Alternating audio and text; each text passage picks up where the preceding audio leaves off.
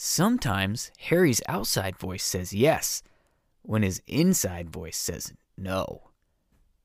That's how you get roped into skipping a massive feast for rotten fish and a ghost party.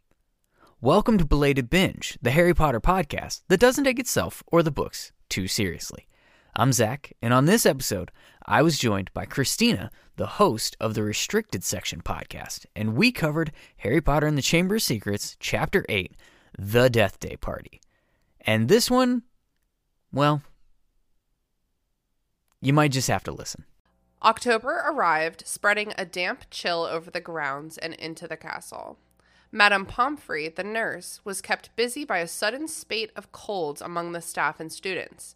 Her pepper-up potion worked instantly, though it left the drinker smoking at the ears for several hours afterward. Ginny Weasley, who had been looking pale, was bullied into taking some by Percy. The steam pouring from under her vivid hair gave the impression that her whole head was on fire. The Belated Binge podcast. Hi, and welcome to the Belated Binge podcast. I'm Zach, your host, revisiting some of the most iconic series in recent memory that I was incredibly late on, like our current binge of Harry Potter, where, despite being the same age as movie Harry, within days, I didn't read this series through until my mid-20s. That's the belated part. Now we're going back, a chapter or two at a time, picking it apart, deep diving what's on the page, speculating about what isn't, particularly Dumbledore's role and his master plan. What did he know? When did he know it? And the motivations guiding the story, and of course, infusing as much sarcasm as humanly possible. That's the binge part. Together, they make the belated binge, and today we continue our reread of Harry Potter and the Chamber of Secrets with Chapter 8, The Death Day Party. And I'm excited to introduce our special guest for this episode, but before I can do that, because there are rules to this shit, I must tell you, this podcast will have spoilers.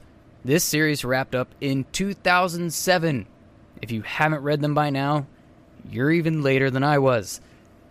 This podcast will also have some adult language. You can buy them in the kids section of the bookstore, but I didn't read them till I was a grown-ass man. We have no patrons, so no patron shout-outs, but the moment you've all been waiting for, it is my complete pleasure to introduce you to the host of the Restricted Section podcast, one of the minds behind the Movie Night Network, the co-founder of an independent book publishing company that just introduced its own podcast, How Do I Book, and all-around badass Potterhead. This is Christina. Hello! Oh my god, what an introduction. I'm going to put all that on my business card. Did I miss anything? I like hiking. I'm sorry I failed you. Add it to my CV. I'm putting it down in my notes right now to make sure that I never introduce you again without she likes hiking. Thank you so much for having me. I'm really excited to be here. Of course. However many of those things you want to actually tell me and the tens of people listening about, go for it. The floor is yours. I'd love to. I just love talking about myself. So, yeah, I'm the host of the Restricted Section, which is a super raunchy, silly, adults-only, explicit, pro-trans rights, Harry Potter slander, Harry Potter book club podcast. And we are on our summer break, releasing some fun bonus content, but we'll be getting into... Oh my god, I always... Order of the Phoenix. For some reason, I cannot remember the name of that book. It's just like... I don't know. Whatever comes after Goblet of Fire.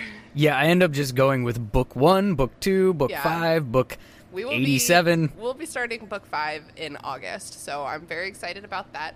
I'm also, yes, the founder of the Movie Night Crew podcast network, which has oh my god, 1, 2, 3, 4, 5, 6. We have 6 podcasts. We have a Percy Jackson podcast, an Avatar: The Last Airbender podcast, and some other fun stuff. So if you like other fandoms, we got shows for you. Yes, I am also the co-founder of Wildling Press, an independent book publisher that uplifts marginalized voices and educates debut authors. So I do a lot of things. I'm very busy. Yeah, how many podcasts do you actually host and maybe more importantly have to edit? Just 2, the Restricted Section and the How Do I Book, which is Wildling's podcast. They're very different, so that helps with the editing. How Do I Book is 20-minute episode format, which is a lot better than the restricted sections 90 minutes if we're lucky format. I have to ask, does our episode still hold the longest episode fucking ever Yes. On the podcast? Yes. I will, in fact, never permit an episode to go beyond that. Because Zach came on for Veritaserum, which is like, let's explain the entire plot of Goblet of Fire to you. So I wasn't about to be like, quickly, we have to get through this quickly. Like, I think we were going through line by line of his confession and being like, let's break this down a minute. We did line by line of his confession. We also did like line by line of the leading up to it, like it was the just spiral. so much. It's a beautiful chapter, truly. So, It really is. If I get my way, there will never be a longer episode than that. I think it clocked in at like 2 hours and 20 minutes or something like that. Yeah, it was bonkers. And of course, I listened to it from a fan perspective the moment that it released. And I made it through the whole thing. Oh my god, very impressive.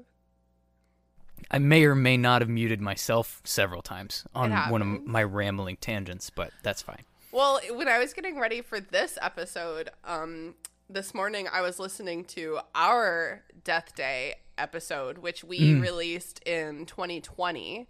That was back before I understood how audio worked. That was back before a lot of things about the restricted section got good, and it was like Zoom audio, and I was like, oh my god, I used to talk so much. Like, I talk a lot now, but I've like learned to let my guests speak.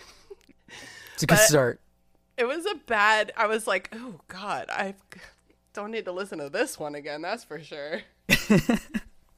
I didn't, and now that you mention it, I should have this week listened to when you guys went back to do that. I remember going back to book 2 for your podcast, though, when we were talking about what chapter we were going to do together. Oh, yeah. I just started listening to some of the random chapter 2 episodes. I don't remember how far I got.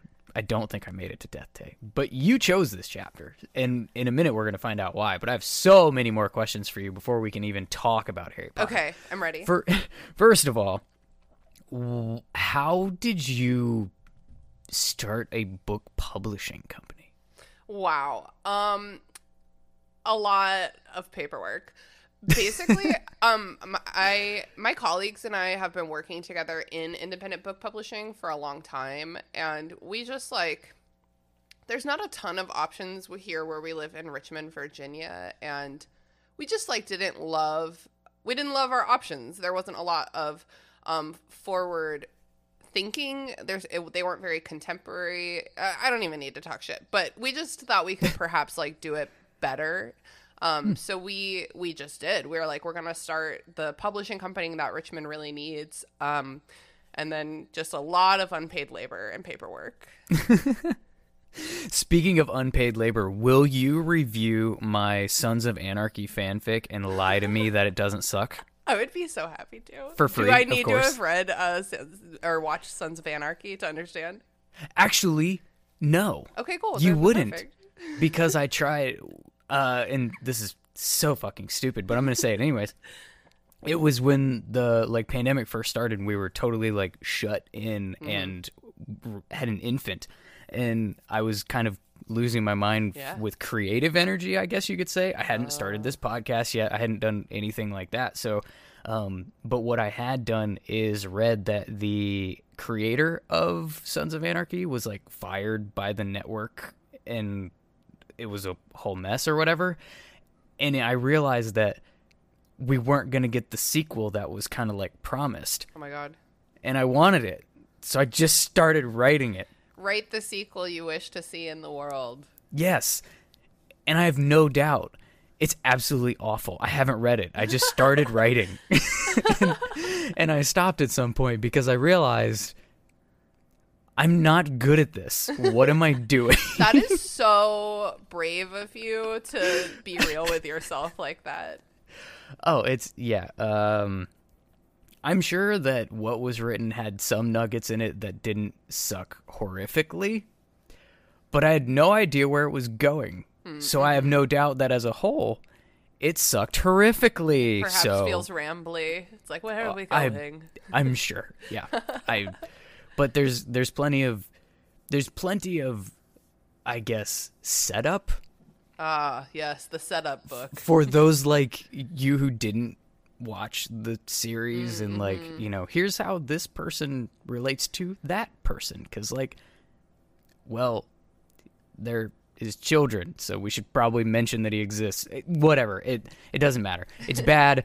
I won't even read it. But if maybe one day I'll have too many beers and send it to you, and you can not open that email.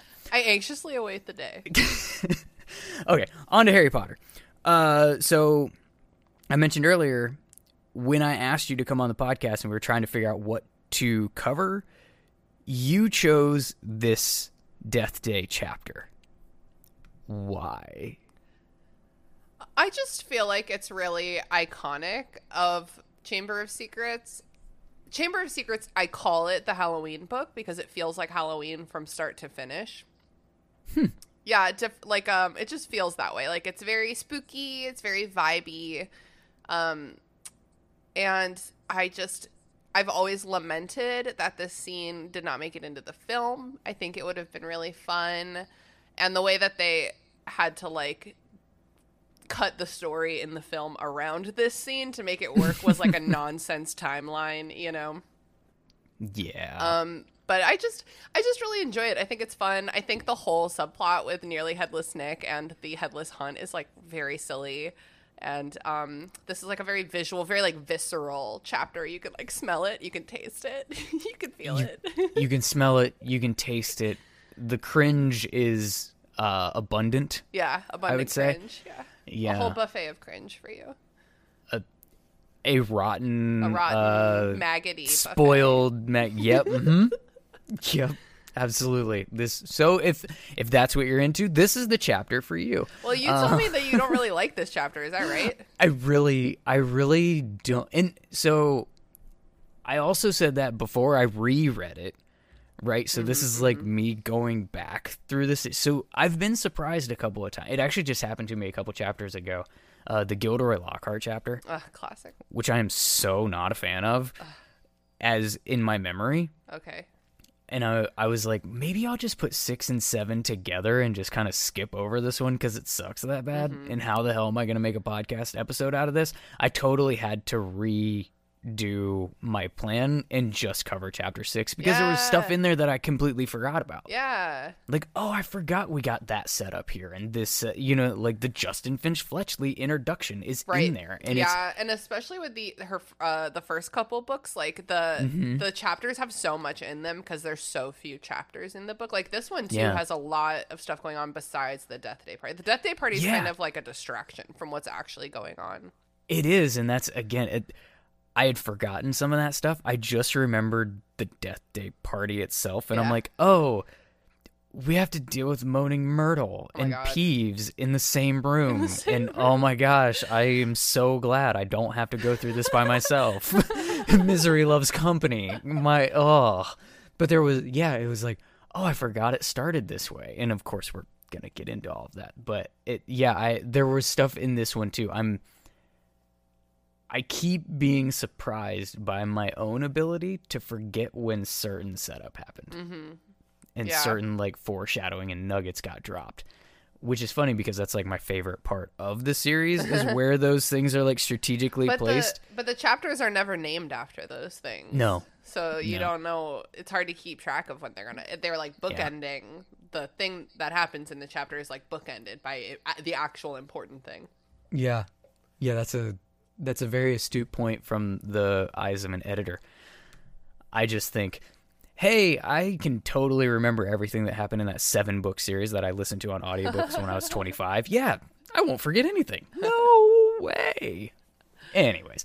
Okay, so in case you were obliviated or you got your Hogwarts letter late, let's shove our faces in that white liquidy substance of our pensive. In the last chapter, Mudbloods and Murmurs, Harry spends a lot of time trying to dodge his new groupie Colin Creevey, whose level of Harry obsession rivals that of Ginny's, and at this point, only instead of being unable to speak around him, he's unable to shut up. Really cool. Oliver's Wood is super into Quidditch and tries to have crack of dawn practice, which is just so frustrating, but the plans are foiled by Slytherin being there at the same time. The dick measuring contest is interrupted by a broom measuring contest, which escalates into racial slurs from our best friend Malfoy, who has no agency and is not responsible for any of his actions at any point in time in this series. A hex gone wrong by Ron, who starts vomiting slugs, and then we have detention with Lockhart, who's a douchebag as usual, and Harry starts hearing voices. It's a heavy chapter. If you didn't hear that episode, you should probably go back and listen to it, because that's only the tip of the... I don't know. Can you use iceberg here? Is there a Harry Potter equivalent to... There you go. That'll work. I'll take that. Not a Harry Potter reference. Can I just say that you have such a lovely radio voice? Like, it's so perfect. Like, Thank you. I do appreciate that. I miss working in radio. It was the funnest thing I've ever done for money in my life. The problem is there wasn't much of the money. Yeah. And I wasn't paying any of my bills, and I was wasting the student loan debt that I was accruing because it just kept accruing more interest because I couldn't even afford to pay off the interest. Right. That's just a peek behind the curtain of small market radio, kids. And now you're podcasting, which is a huge money rake. Just so much money from podcasting. Oh, for sure. My total is up to, I think, roughly negative hundreds of dollars is where I'm at currently with my earnings from podcasting. Yep. Okay, so before we can get into this week's chapter, we have to close the book on last week and recap our Expecto Plot Change-O. This is the part of the show where we theorize on what we would expect to change in our story if we made one small change to the plot of the chapter we are covering. In the last episode, I asked, what if Ron's wand wasn't broken by the Whomping Willow? Amy on Facebook chimed in and actually had 2 points. So before we get to the Expecto Plot Change-O from Amy, she also had made mention regarding me calling the Howlers kind of the Wizarding World version of internet keyboard warriors. She said, I think it's more along the lines of those parents that put their kids on TikTok or put a sign around their neck outside to, like, shame them, like the Wizarding World version of public shaming. But specifically on the Expecto Plot Change-O question, regarding Ron's wand, if it had not been broken, he probably would have gotten into huge trouble for cursing Draco, possibly dragging his father into it and getting Arthur into trouble in the process. And obviously, all the future issues with the wand, both in school and with his role in the trio, would have been different as well, making him more capable. Thanks, Amy. So before I get into my perspective, Christina, what do you think? If you can remember back to Mudbloods and Murmurs, what went down, how would it have possibly changed if Ron's wand wasn't jacked? I'm not like... I don't know. I'm not completely confident in Ron's ability to, like, perform magic. He did it to himself, so I guess he knew the spell. I don't know where he learned that spell from. But I guess that would be, like, a worst-case scenario, because Malfoy would have eaten slugs, and he would have been vomiting Max missing slugs, and he would have been like, my father will hear about this. And then... Lucius Malfoy is, like, so involved in this book that I think that there could have been real repercussions for Ron with Lucius Malfoy's intervention. I think I can follow you down a lot of that. So I won't even... Getting into my thoughts, I'm going to actually skip ahead because I think you're right on most of that. The only thing that I would say is that, one, it would be totally deserved if Draco's the one vomiting the slugs instead of Ron. For sure. Two, I think it probably does have ramifications with Lucius at this point in time because he's actually on the board of governors. Mm-hmm. But I think it's probably glossed over a little bit because if we learn anything in these books, it's that magical violence always goes unpunished at Hogwarts. You're right about that. And it's not like this would be the only time that Draco gets like hexed or cursed from this group in these book series, and at no point in time does it have too big of ramifications. So my brain went immediately farther into the future. Mm-hmm. If Ron's wand isn't broken, Lockhart doesn't have his memory charm backfire. Oh, true. Okay. I see. We're doing a whole thing here. Oh yeah. Wow, that's super true. So he could have really ruined the entire climax of this book. Absolutely. So Ron's definitely obliviated. How does Harry get out of the chamber and like best Lockhart in that situation? Sheer dumb luck. No, but for real, I think it would have been just like protagonist shield. He like grabs the sleeve or something. Yeah, he doesn't have the, and this is probably my biggest problem with Harry as a character in the entire series. He doesn't have any formidable skills on his own, particularly not at 12, so I don't know how he comes out of that. Yeah. So, next question, is Ron permanently damaged like Lockhart, or was that level of obliviation more because the wand was jacked when he did it? I think Lockhart also hits his head when that happens. I think that when he gets like blasted back by the obliviation spell, it hits his head, so that he could have gotten concussed at the same time, and that could have like led to how badly he reacts to it. They do say that the only thing Lockhart is good at is obliviating. So I would hope that Ron would have been fine, and maybe it would have even been reversible. Yeah, because I posed this in a previous episode as well. I don't think that Lockhart got to this point by just flat out wiping people's memories. So I think that would be way too detectable. I think he's actually good at and is able to just like manipulate their memory a little bit to be able to get away with this shit for years and not get detected. So that's interesting. But I think most importantly out of this whole thing is the title of this book just Secrets of Snakes with Gilderoy Lockhart at that point then? I do like that. Thank you. Secrets with Snakes. Because all of his books are very much like literations or whatever they call that alliterative in your world.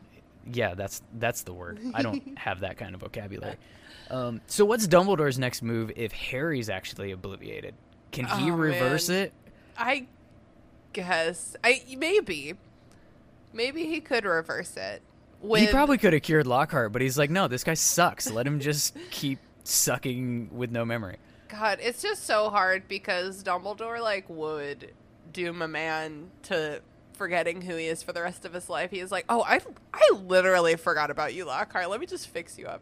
Like, it's so hard to know what Dumbledore is doing on purpose, what he is simply overlooking, and what he's doing like by accident. Yeah. Well, because I can't stop going down rabbit holes, so we're gonna go even deeper. Mm-hmm. Let's say Harry is just bonkers. Mm-hmm. He's still essential to defeating Voldemort if he's alive for Dumbledore's whole master plan. I think then if Harry doesn't remember anything and like you have to start from scratch with him, he has like short-term memory loss like Dory from Finding Nemo. I think that you would, instead of subtly offering him as bait, which is what ultimately happens, I think you just overtly offer him as bait. You're like, here, Voldemort, come and get him. Voldy. Yep, that's my exact note on this is he a sacrificial lamb in waiting? Yep. Yeah. So then what? Does this series become Severus Snape or does it perhaps go Neville Longbottom and the? Both of those characters deserve an actual redemption arc. Neville gets one. Snape does not, if you ask me, get an actual redemption arc in the book series as it is. That he's like, but I loved your mother even after she said no and then died. But if you give him the redemption arc of becoming the actual hero and being the downfall of Voldemort, yeah, that's a redemption arc. Yeah, it is a redemption arc. I think I probably stop reading. Yeah, you can't really switch protagonists like this. Yeah, it's Divergent. it's tough. I'm the anti-Snape apologist. Yeah. Personally. Fuck him. He's the worst. He's a He child really abuser. He's an incel abuser. Exactly. He doesn't even shower. Yeah, and I struggle with the other one too, because at this point, like, Neville is brave, but he's useless. Like, At this he would point, for sure. Yeah, he would definitely have to be like sucking up to Hermione. It would accelerate his glow up if he had this responsibility foisted upon him. Maybe, but he doesn't even have his own wand yet either. Neville? Isn't that kind of the turning point for Neville? Yeah, because he's using his dad's old wand, totally and he doesn't get his forgot own about until... Yeah, and then all of a sudden he's like, oh, look, Neville's a badass, and he's also hot, apparently. So it worked out pretty well for the movies in the timing aspect. That actor was like, I'm not... Do you know this? That actor, after the second or third movie, he was like, I'm not wearing the fake buck teeth anymore, and I'm not wearing the fake fat suit anymore. Did you know there are girls on this set? I'm not doing it. So they were like, oh, crap, okay, I guess he's hot now, whatever. I mean, they all went through puberty, so, like, it was bound to happen. It happened in Goblet of Fire. Everyone's just pubing so hard.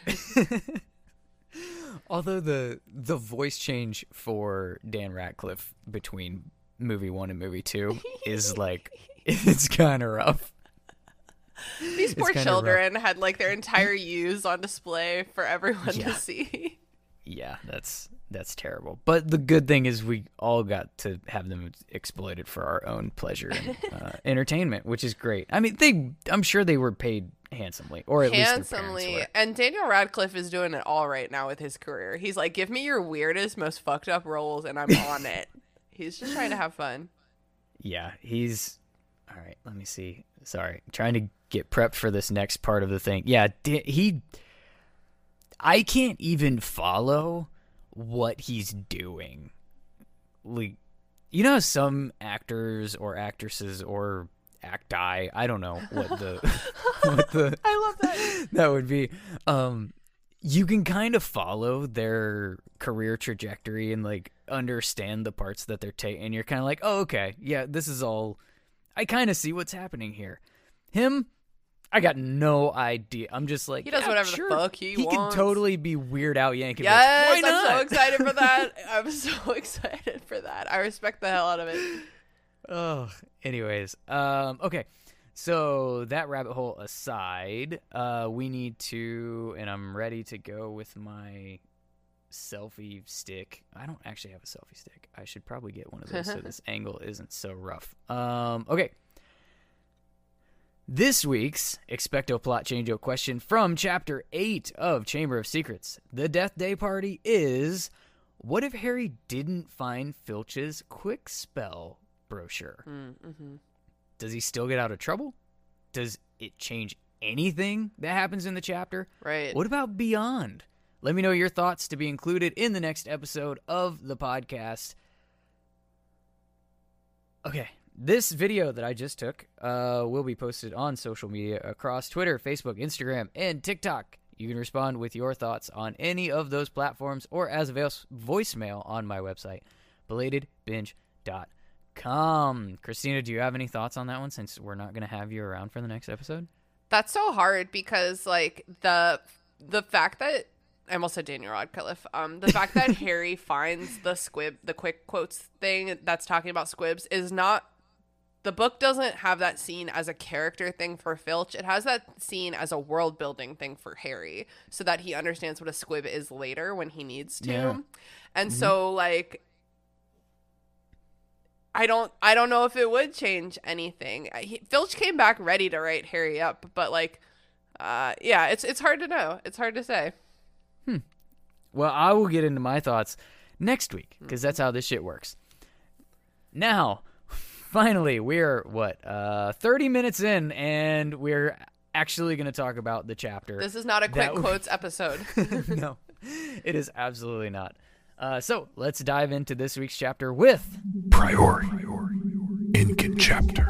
We've reached the point where our wands connect. Not the tips, just the streams. So we can recap what went down in the chapter we just read. This week, Chapter 8, The Death Day Party begins. Depressing as shit. It's rainy. It's cold. People are getting sick. It's gross. Gross. Luckily, there's Pepper Up Potion, which is something we definitely need. Yeah, in how much the do Muggle you War. want that? So bad. So bad. I feel like I would be one of those weirdo people, though, that would just drink it ahead of time. Or I would avoid it completely because that's kind of how I treat medications. It's I like would not a just deal with medication, though. It almost hell. reminds me of, like, if you make a hot toddy, like tea with whiskey in it. You know, it's just like, good all the way down. Just clear you out a little bit. Yeah, I can see that. Isn't it supposed to be like...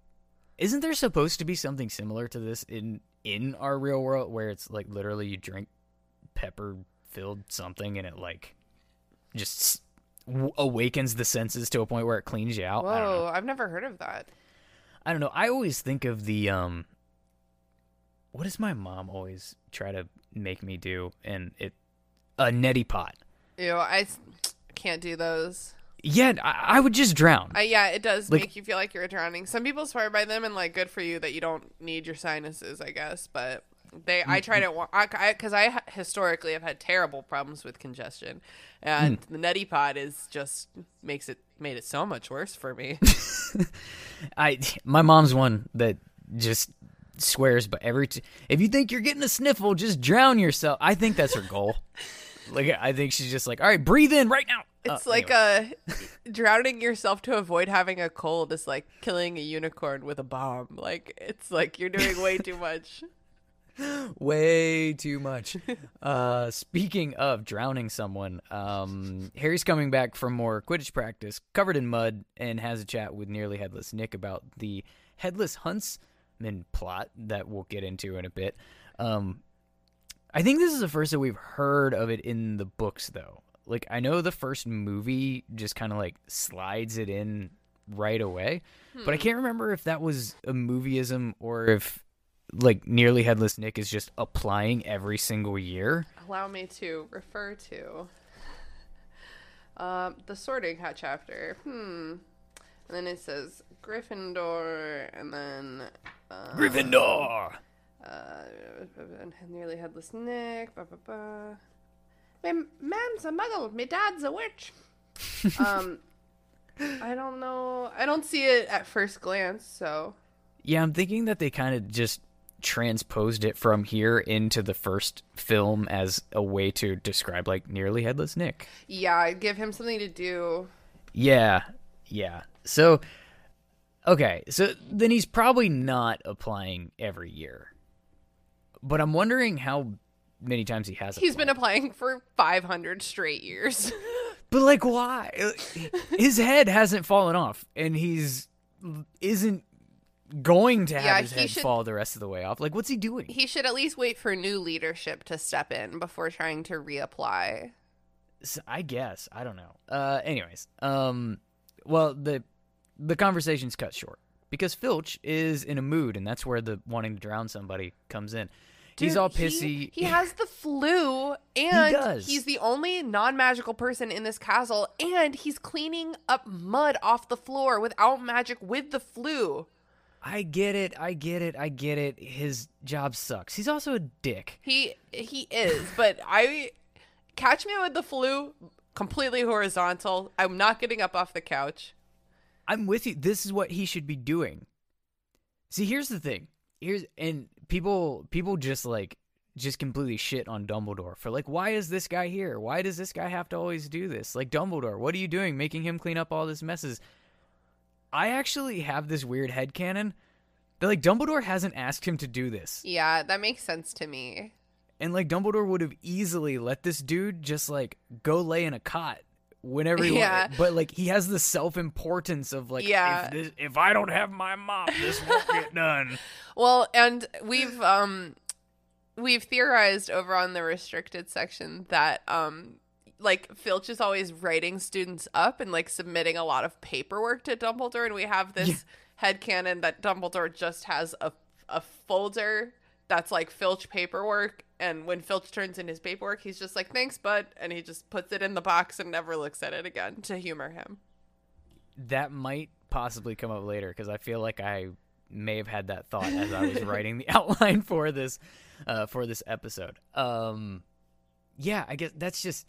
I've also heard. I don't know if you've heard. The Super Carlin brothers have this theory that I refer to them a lot. By the way, I think this may be the only thing of theirs I have ever watched. Is what you're about to say. That he's also a poltergeist. Yeah. Did you send me that video? No. Oh, somebody else sent me that video specifically, and I was like, okay, I'm finally gonna watch Super Carlin brothers. They've got some really good ones. Like, usually what happens is I watch one of theirs. And I'm like, that's a really interesting thought. And then I go down my own just spiral of theorizing because, you know, I still cling to this notion that after 20 years of fandom, there might be an original thought left to have. I mean, we're both doing podcasts about it, so let's pray to God that there's some original thoughts left for us. Right. So anyways, he's all pissy with Harry about the mud, and he takes him to his office. This is where we learn that Filch has an office. Mm-hmm. Why does Filch have an office? For the paperwork, for all the paperwork. I don't want to degrade his position, but I don't recall the schools that I went to, and I went to several. There was like 7 of them. They didn't have janitor's offices?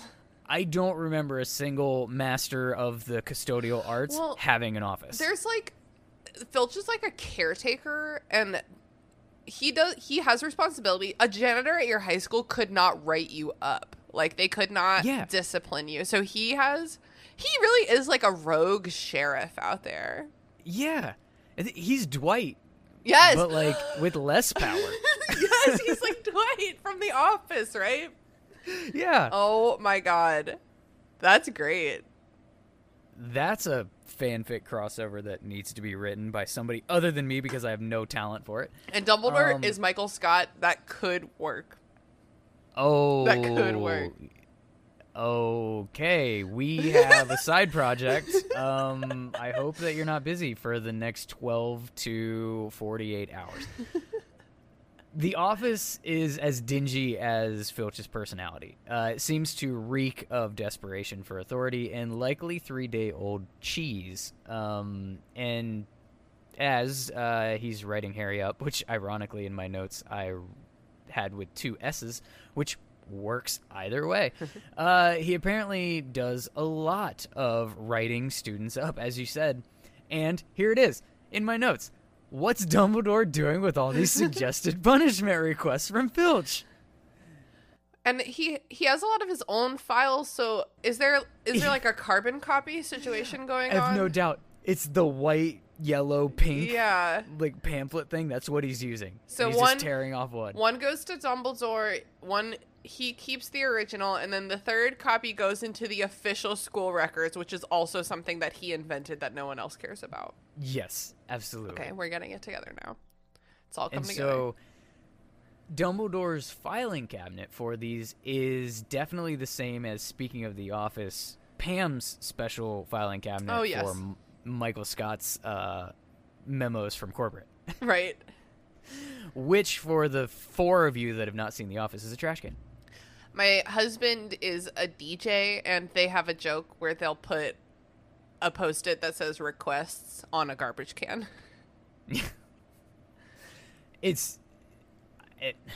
Okay, we're going down into... I did that job, and it's 100% accurate. Yeah. These kids will come up to hey, can you play this? And no. I'll never forget, because like a wedding DJ is not the same as like a DJ who does it for the love of the art of DJing. And so my husband spins house and drum and bass, which is like electric dance music, right? And I'll never forget this one party where this drunk ass bitch came up and was like, "Can you play John Mellencamp?" And Sean was like, "No." I can't. No. First of all, you are misunderstanding the vibe here right now. Second of all, I do not physically have that song. No. Have you? No, we're not going to play that. You've seen The Office, so it stands to reason that you've probably watched Parks and Rec as well. I have, yeah. There's an episode, and I don't remember what they're preparing for, but Tom is making a playlist for some event. I don't remember. And he has he has this like speech about before I put any song on my playlist, I ask myself, is it a banger? Are there any acoustic instruments used? How many drops are there? How dope are the drops? Don't forget, we are the vibe curators. And I always think of that. It's like, that is not the vibe. I'm curating a vibe, and your acoustic music is not the vibe right now. No, there is a vibe for that, and it is not here. Anyways, we interrupt this conversation about DJing and The Office and Parks and Rec to talk about Harry Potter. We're interrupted in Filch's office by a loud crash, and Filch knows that this crash is Peeves. He just can feel Isn't it always? Because they're both poltergeists. Wow. Oh my God, that's so true. Look, Peeves is... Filch might be as obsessed with Peeves as Colin Creevey is with Harry Potter. Yeah, that's true. Or more. Why are you so I don't know obsessed if you can with get to me? more. And this is where I know you personally are thinking, or Harry and Draco, so go ahead. Do it. Just say it. It's true. Why are you so obsessed with each other? It's because you're in love. Just say it. So on that point, all right. Right now, in this point of the books, I think it's the other way around. Draco spent the entirety of Sorcerer's Stone plotting against Harry. He spent his entire summer talking about Harry with his dad. It's true. Ironically, so did Ginny.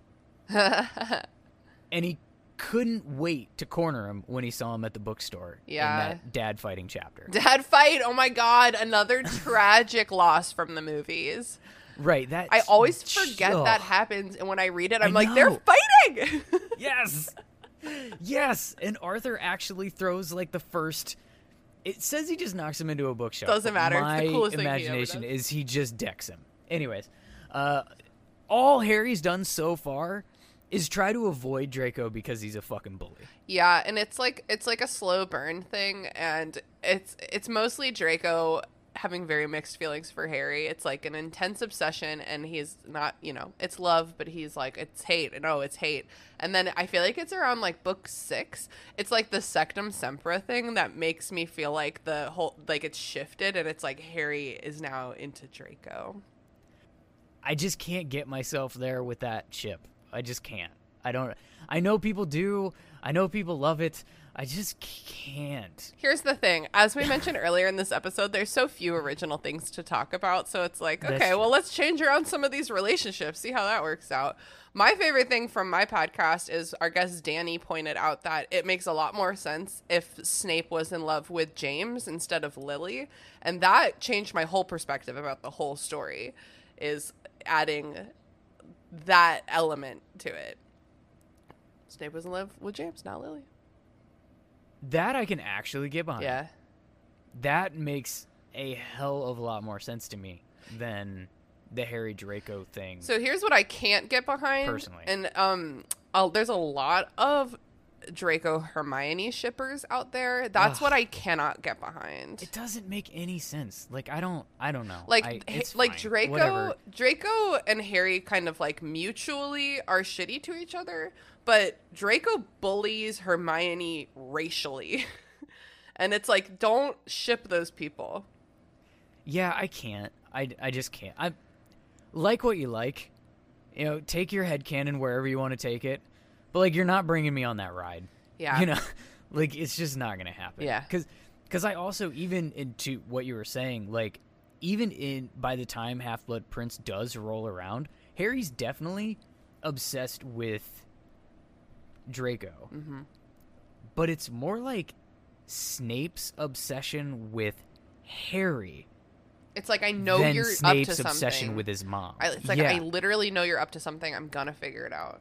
Yeah, and I don't think he would have been if anyone would have fucking listened to him. Interesting.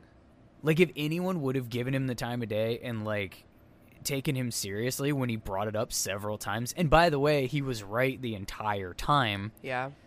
Like, I don't think he would have gone to the extremes of obsession over it that he would. But in his mind, has the hero complex. He's obsessed with playing the hero. And he's like, nobody else is going to do anything about this, and I know shit's about to go bad. Yeah. Yeah. And that's like always what drives Harry to action, is that he like really feels in his heart that something's happening and like no one's listening to him and he has to go handle it himself. Yeah. Yeah. And it's solidified for us in the first book. And I brought that up on my podcast way back then. It's like when they did finally try to come and get help from, like, get McGonagall to go get Dumbledore and get help with the whole Sorcerer's Stone debacle, they were shut down by authority.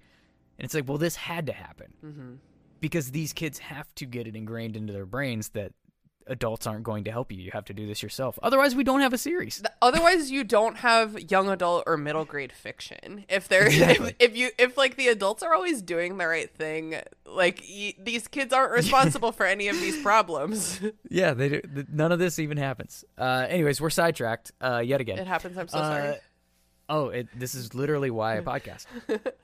So instead of just booking it when Filch goes after Peeves, which I have no doubt was Nearly Headless Nick's intention with this whole distraction, he turns into a little snooper and finds Filch's quick spell pamphlet, which I absolutely read like an infomercial. Billy Mays here with quick spell. Yeah, right. So anyways, of course, Filch comes in just talking to himself so that we can get an Easter egg-shaped Vanishing Cabinet plot. Oh my god. And his timing is such that he must catch Harry reading this thing, and he's more embarrassed than if he found a pamphlet for VD treatment. Huh. Is that pretty much what this is? I would probably say like erectile dysfunction. Viagra. Bottle of Viagra, yeah. And it's like, oh no, he knows.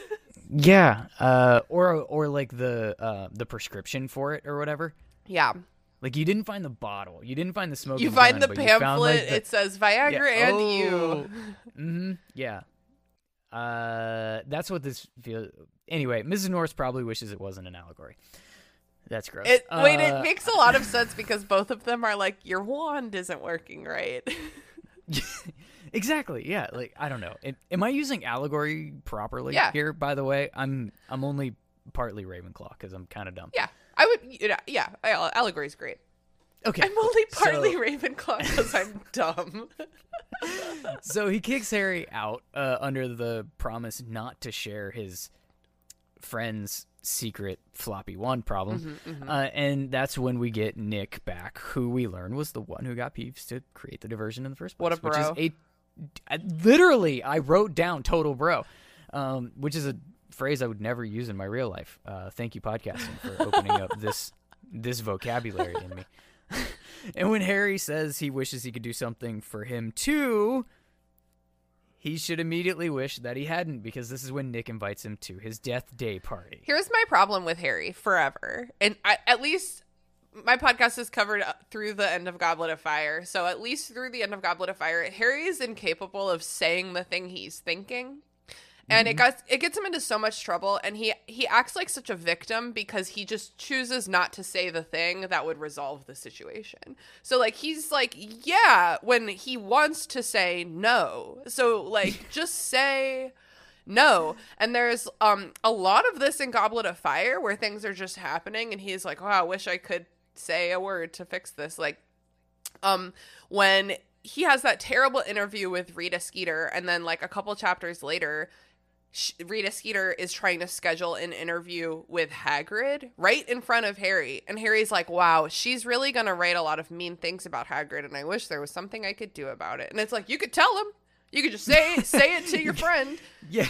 Yeah, you could just tell him not to do it. Yeah, use your words. So it's like, Harry, also, you got to learn to Hagrid's say. a grown-ass man. Yeah, well, but if Harry has information that he feels like Hagrid needs, say it to him. I'm not disagreeing with you. I'm also saying Hagrid is a grown-ass man. It's true, but it shouldn't be Harry's responsibility. Right, he should know that Rita Skeeter is like this. Yeah. But in this situation, it's like, yeah, go to that fucking death day party because you couldn't muster the strength to say, oh, sorry, I have other plans. Yeah, this is exactly... All right, so my toddler is obsessed with the show Bluey, which I imagine you've never seen. I have heard a lot from my parent friends, and I've never seen it in my life. I can dig it because there's a lot of good, like, adult humor hidden in it. Nice. That's awesome. Some of my favorite episodes, like, make fun of, like, a lot of stuff just subtly, and it's great. Like this kid, they go up to this in a market. They go up to this guy who's selling donuts and shit, and she's like, "Does this have any flour or wheat or sugar or added da da da?" And like goes down the list of like all the things that you can't eat if you're eating organic. And he looks at her and goes, "That's all they have in them."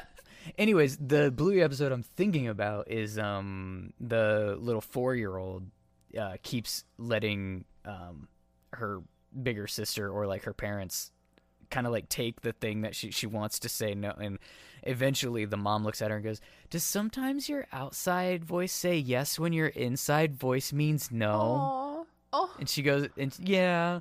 And they resolve the thing. That's what I'm thinking of so when good you're for talking about Harry. kids. It's a funny I show. love that. And the dad is awesome. He never knows anything that's going on in this game, but he is 100% committed and just into it. Yes, I love that. Anyways, so of course the Death Day party is happening at the same time as the Halloween feast, and Harry is terrible in awkward situations. So, yep, we're going to a Death Day party. Hermione's down. That's like by the way. rude. Like, it's like your friend who gets married on Christmas. It's like that's rude of you. Yeah. Chris, mine was bad enough. I got married during a very prominent college football game. I didn't get to choose. Oh, we have different friend groups. In my friend group, that would not have mattered to anybody. Oh, it didn't happen. It didn't matter to my wife and most of her friends. There were a couple of us that like kept checking phones. It was also my dad's birthday. So shout out to my dad for having a happy birthday on my wedding anniversary. That reminds me, you said that you're like the same age as Harry within a few days. Does that mean your birthday's coming up? Mm-hmm. When's your birthday? In August. What? Oh, okay. You're a Leo? Yeah. Okay. Mm-hmm. I'm a Yeah, Cancer so, sign. and it's the same, like, year That's so funny. as the movie canon would have gone. Yeah. I love that for you. Thanks. So, it was perfectly normal for me to read, like, 3 of these books and totally put them down and not pick them up again until Just I was because 25. the character is the same age as you doesn't mean you have to connect with them at all. If I do this and put my glasses Oh on. my god, you just became Daniel Radcliffe. Yep, that's what I've heard, and that's why one of the reasons that I didn't why he engage wears- with this why he wears the hat. series in a meaningful way growing up, because I was constantly made fun of for looking like Harry Potter. That's very fucking funny. My co-host Haley looks a lot like Harry Potter too, and her name's Haley, and I have said the wrong name before. Yes. That's funny. She was the one that was on our episode. Yeah. She's my favorite of your rotating co-hosts. Oh, she's a lot. I recently posted a survey and made our listeners pick a favorite, and Haley won. Yeah, I took part in that survey. Did you vote for Haley? You don't have to disclose.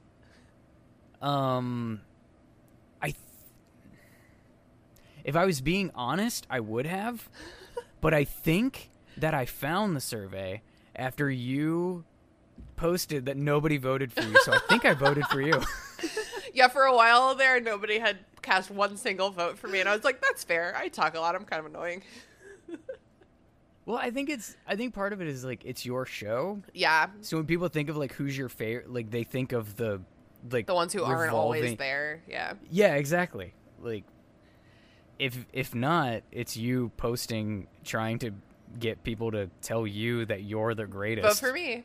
On your own favorite. podcast, which is a bit odd. And also maybe why I might have voted your way. If you actually read the responses on all of the questions, which were abundant in all of those things, you might be able to pick mine out, because there's some giveaway sarcasm. Yeah, okay. Anyways, Hermione's completely down to go to this Death Day party, right? Because she's a fucking weirdo, and I mean that in the best way possible. Yeah, she's just really into this. Ron is not, but of course he's incapable of living independently at this point. That's true. He's 12. I get it, kind of. Yeah, exactly. I mean, he's curtailing a little bit. If his friends are going to a ghost party instead of his favorite feast of the year, he's going to the ghost party. But he's also Ron, so he's going to bitch about it. So now D-Day is here, and I don't mean Normandy. I mean Death Day party. And this is where I'm going to have to lean on you. Okay. Because this is the section that I struggle with the most. Okay. So the way I've decided that we're going to go through this part of the book is I'm just going to start asking you questions, and you're going to take us home. Okay, great. First question.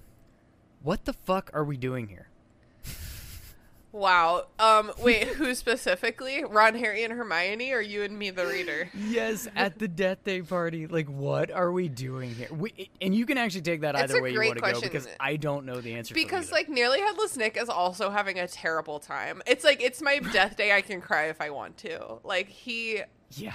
I feel like Nearly Headless Nick wanted a day that's all about him, and then, like, at his death day party, he's like, oh yeah, I'm dead, and none of this matters, and none of it's working out for me. Like, it's like, I'm gonna have my 30th birthday party, and then, like, you get really drunk, and then you're like, oh my god, I'm old, and then you're crying, and all your girlfriends are like, no, stop, you're beautiful. Only Nick doesn't have any girlfriends in the bathroom with him to tell him he's beautiful. He invited his bully to his death day party. So the answer to your question is, I don't fucking know what we're doing here. It's chaos. It is. And what you just said reminds me of a story about my wife that I have to share because it's fucking funny. So her 25th birthday, right? I'm not going to tell you when that happened.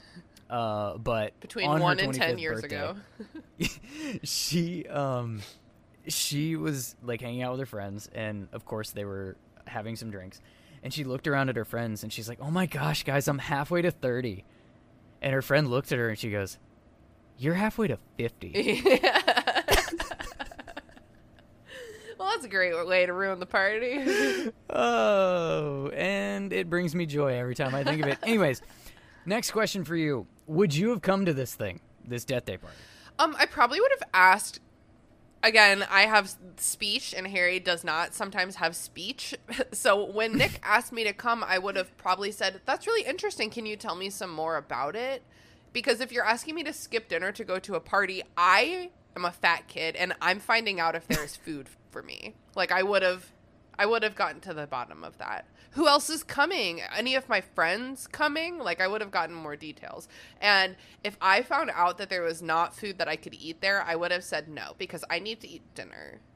I think that is a completely logical way to approach it, which is probably why Harry didn't. Yeah. And it also makes my next question kind of useless, because I was going to ask, would you have stayed more than 5 seconds after you walked in on what's happening here? But you probably wouldn't have gone in the first place because it wouldn't have had the things that you wanted. It feels like they're only there for 20 minutes, and yet they miss the whole feast. It's like, you were gone for 2 hours. Like, that's definitely, like, when your friend that you don't know very well is having a birthday party that you're not really down to go to. It's like, you show up, you give them a present, you make sure they see you, and then you can leave. You don't have to stay. Yeah, I think I'm out. You wouldn't have gone in the first place? Well, I probably wouldn't, but let's say I did, because, you know, I can be nice sometimes. But I probably would have walked into this place, looked around, realized that we were the only ones with a pulse, and that there was no food, and I would have turned around and left. Yeah. It would have been like when I signed up for yoga class in college in the summer as like a 1-credit course to get me like 1 credit closer. Yeah. The whole time I'm like, what am I doing? I'm not flexible. I don't like, what is this? It makes you more flexible. I walked to the door of the classroom. I looked in the little, like, it was a wooden door with just like a small window in it. Yeah, I looked in. And I didn't even open it. I turned around and I walked out and I dropped the class. That's so funny. That's what I would be doing with the Death Day party. My 1-credit gym class in college was bowling, and that was extremely fun. So we're at the Death Day party, right? Mm-hmm. And so we first get there and we get mentions of some of the ghosts that are in attendance, and some of them are going to be important later. Right. Foreshadow possibly to our divination segment, which is a foreshadow segment, which might be the proper way to use the term meta. I'm not quite sure about that. Which one of these ghosts gets you most giddy when you reread the series, specifically when you reread it, not God. like the first time you read it and like, oh, these names or whatever, but like when you get that like tingly, oh my gosh, this is going to be important later. Here's your 3 options. Okay. 1, Moaning Myrtle. Uh-huh. 2, the Fat Friar. Uh-huh. Or 3, the Bloody Baron. Okay, so Moaning Myrtle is like, for me, it's like she is really important in this book, and so her introduction here, it's like, yeah, this is how you would introduce her, is by having her cry at you.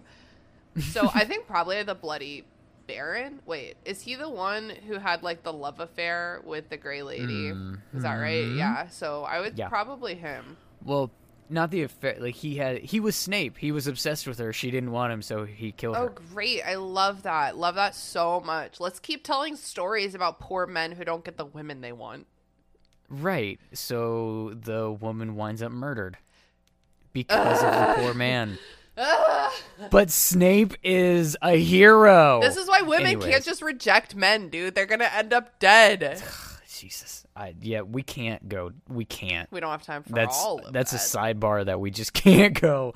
All right, but you bring up a good point. Why is the Gray Lady not here? Just introvert. Okay. I'll follow that. She's like, oh, I politely decline. Yeah. Harry, take notes. So as they try to avoid Myrtle, per Hermione's direction, Ron finds food, because of course Ron finds food. Classic. How long would it take you to vomit smelling all this rotten food? I could not be in the same. I'm pretty sensitive about this stuff. So as soon as I saw that platter, that buffet of disgusting foods, I would have to leave the party, lest I vomitus maximus everywhere. Yeah. Yep. Nope. I'm not doing it. Out. And like once it's like, maybe if I didn't know it was like at the beginning, they don't know it's there. Maybe it smells a little weird in there. But like the second I knew I was in the same room as that, I'm out. Like I can't not think about it until I'm far away. Yeah, so far away. At that point, you can't even go to the real feast because now your stomach's just like done. Yeah, go get like a single piece of toast and like hope that you can slowly work on it throughout the evening. Yeah, so they're there for way longer than either one of us would have made it. Yes. And they start to try to leave the rotten food and maggot table, and they run into Peeves. Is Peeves the worst? I think he's the best. He's so fucking funny. It's just he like doesn't let anyone get away with anything. Like he is so funny. I love him. That's so. When I ask where you land on him being left out of the movies, I think that it was appropriate to leave him out of the movies just because having a grown ass man fart in children's faces is like a weird energy to it. It like sounds really funny, but it would look bad. Yeah. And, like, they filmed him, and they were like, this isn't working. Like, we're not doing this. It's not working.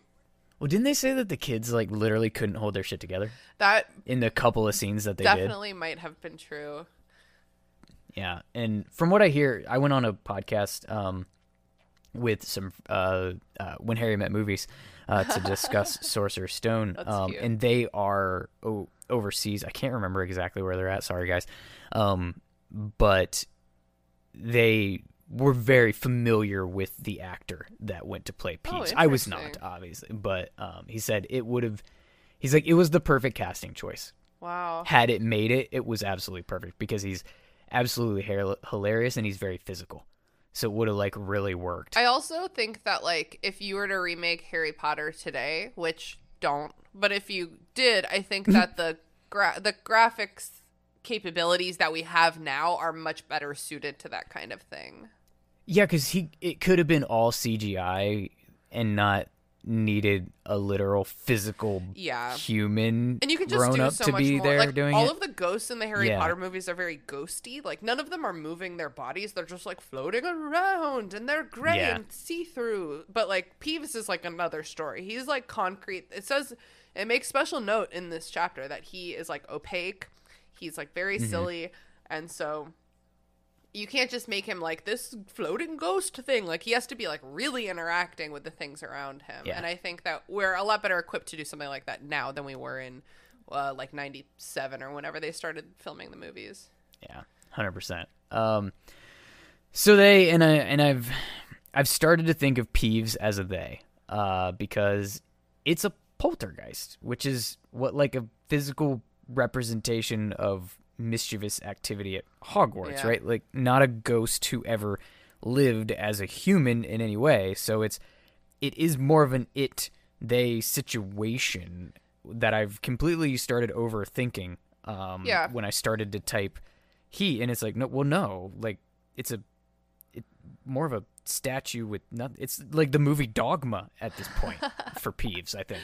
Anyways, Peeves calls Myrtle over to make everyone just as uncomfortable as humanly possible. Oh my god, I love it so much. He's like, "Oh, were you just talking shit about Myrtle? Hey, Myrtle! Hey, Myrtle!" They were just, but he can't even just bring Myrtle in to make the people uncomfortable. He also has to shit all over Myrtle in the process and them. So it's like equal opportunity, just he's just fuckery. Ruining everything. Yeah, he is. He's like the meme. You know that meme of like the little girl like giggling and there's like a house on fire behind her. Like he's that meme. He's like, yeah, look what I did. Chaos.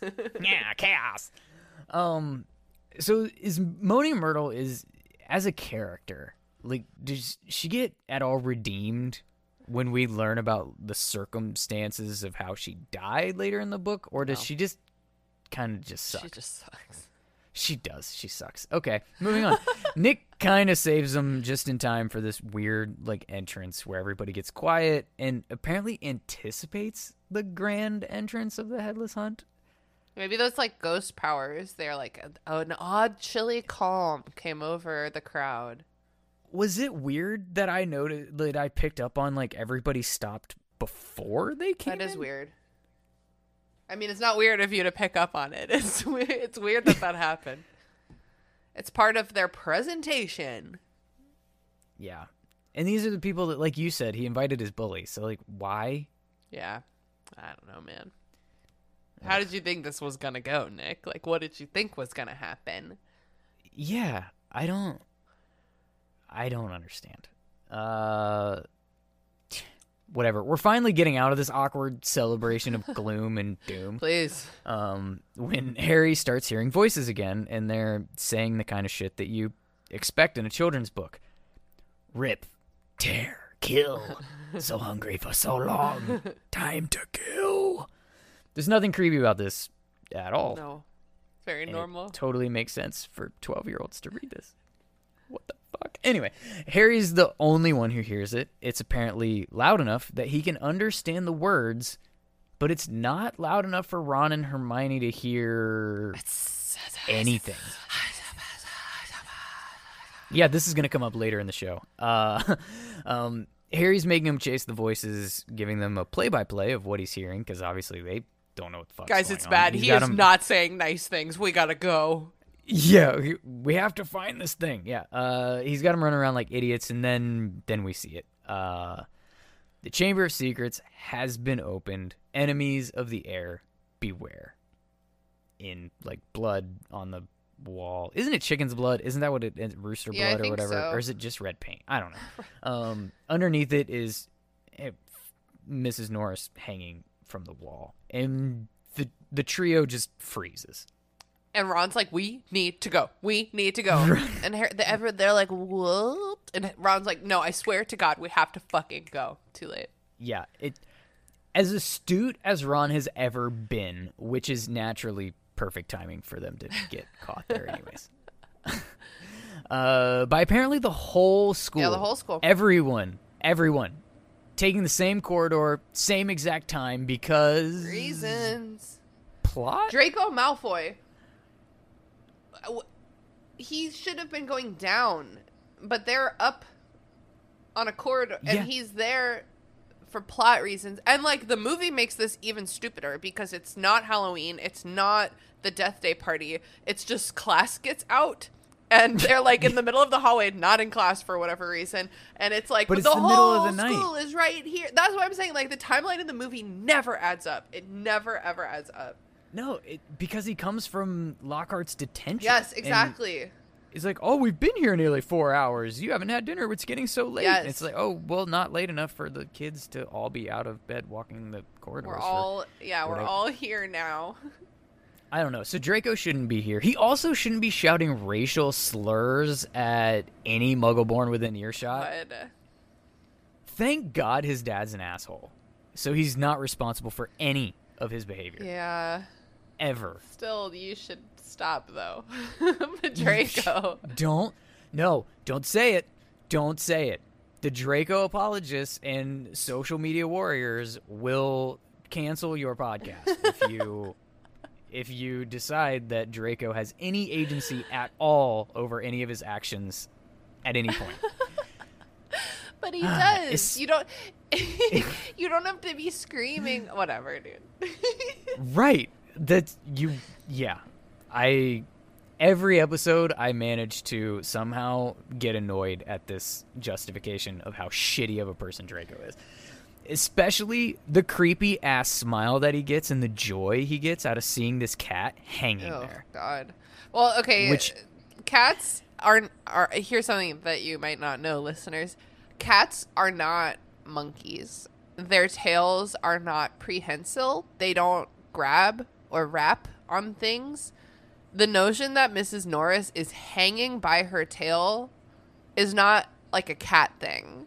Which, when I was a kid, I was like, oh, she must have just been chilling upside down. No. Oh, I never took it that way. I always took it that she was displayed. But they make a thing that she was upside down looking into the puddle.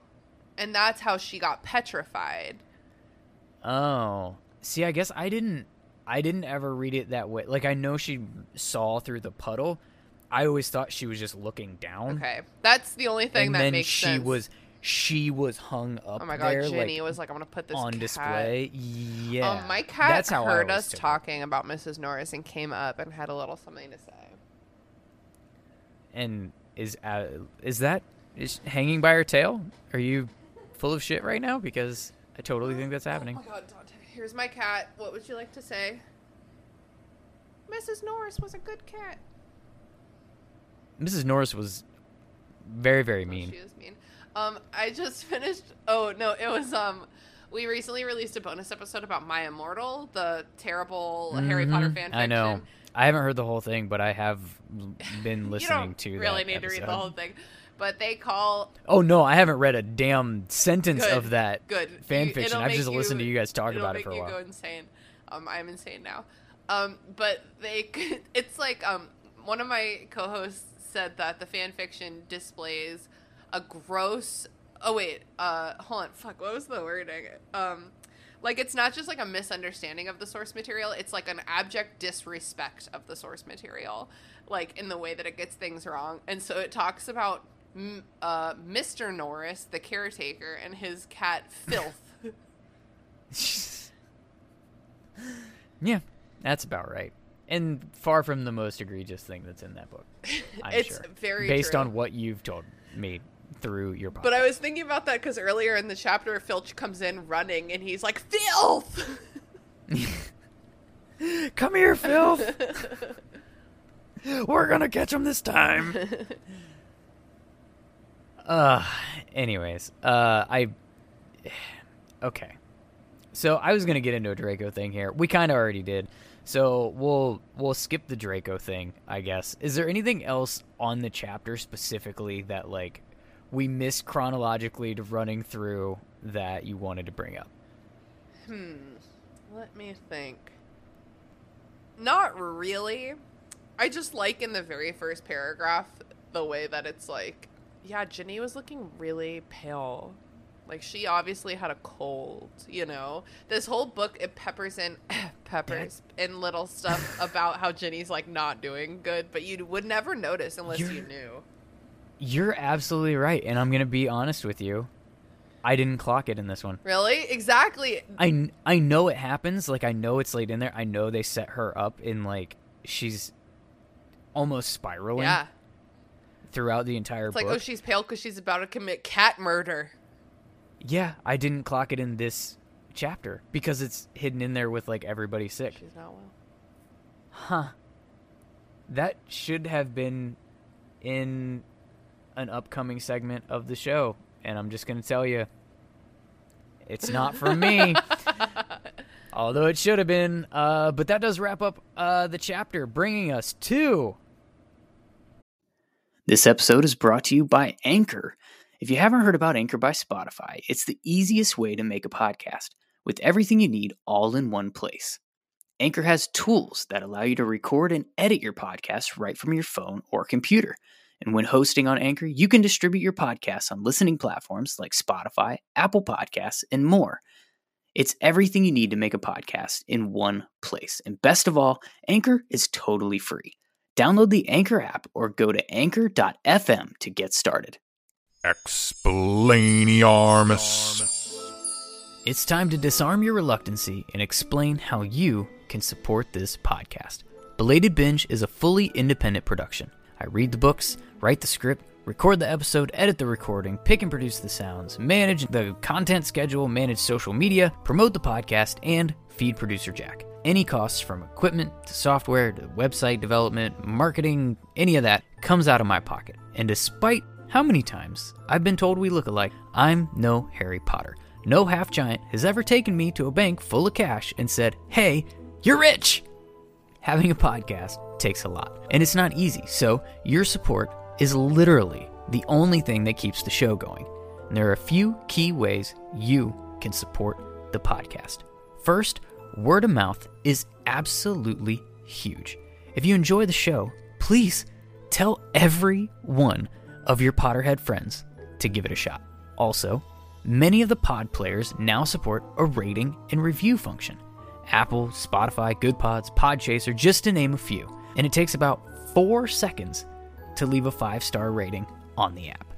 This can be greatly impactful. If you have more than 4 seconds and the app that you're using supports written reviews, that's even better.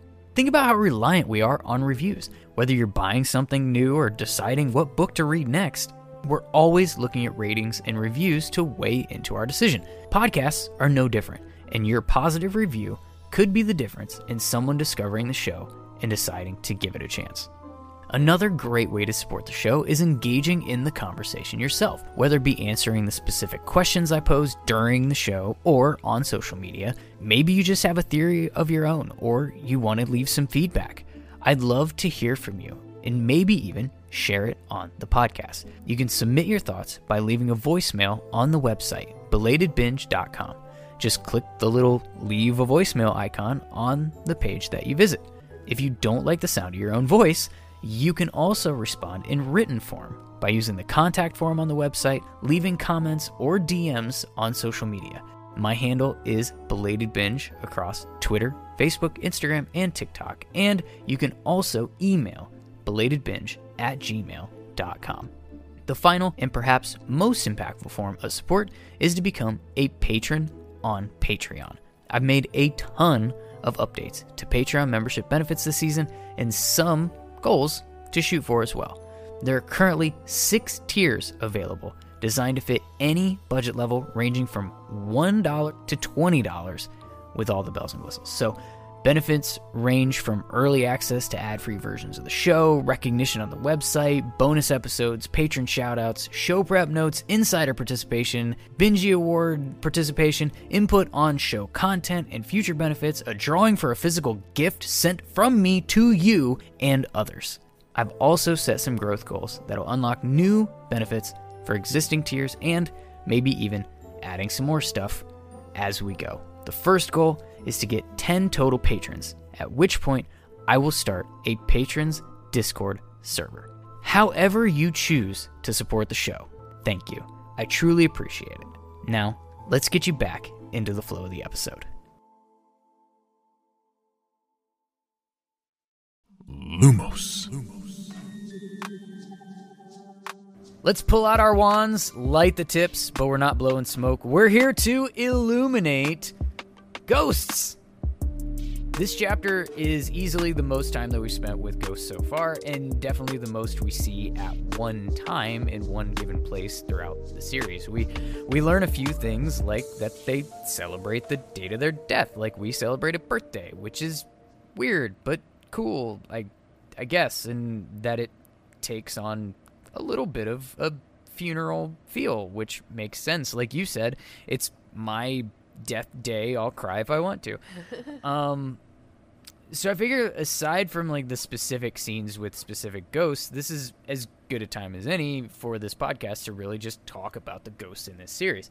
So I'm going to start like recapping a few things that we know about ghosts. Each of the Hogwarts houses has their own ghosts, and those ghosts are the ones we get to know pretty much at all in the series. In this chapter, we get a mention of the ghosts for your house as a Hufflepuff, the Fat Friar. Of course, he's fat. How do you feel about his representation in the story? What representation? I don't think he ever gets to do anything. It literally stands out to me that he's the one that doesn't matter.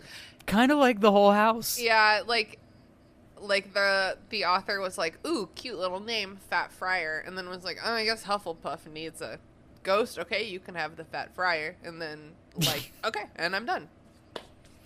Pretty much. That's about as as much notoriety as the house and the ghost get in one place. Yeah.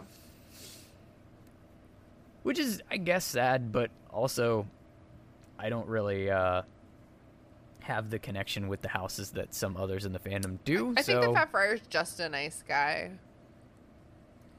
I get the same vibe, I guess. Yeah. He's almost like a guy. He's like the guidance counselor for Hufflepuff House. Oh, that's a fun little like headcanon. I always think of him just because he's right next to the kitchens all the time, and that's where the dorm is. Yeah.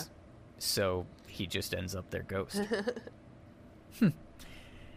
Anyways, we spend time with Nick the most, obviously, because he's the Gryffindor ghost, and this whole story is told through the perspective of a Gryffindor student. So his main contribution, I would say, to the story is when Sirius dies, and he kind of consoles Harry, for lack of a better term. Explains to him how and why Sirius wouldn't become a ghost. Yeah. The Gray Lady is a huge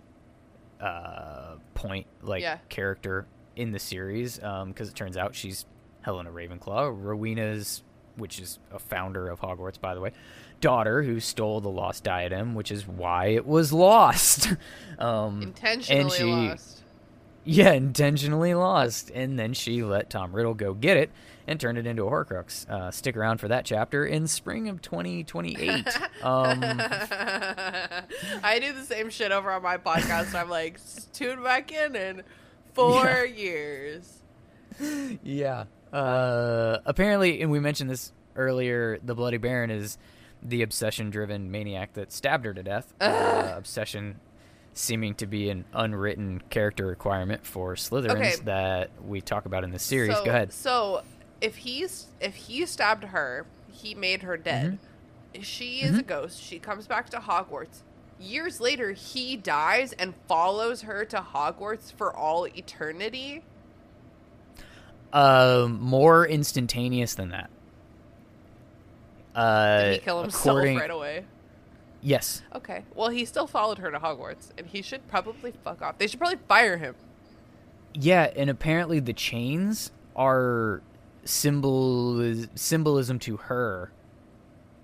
Like, so he's like showing her that he will wear these chains for, the rest of his damnation and eternity or whatever, like as a penance for murdering her. He should also maybe leave her alone.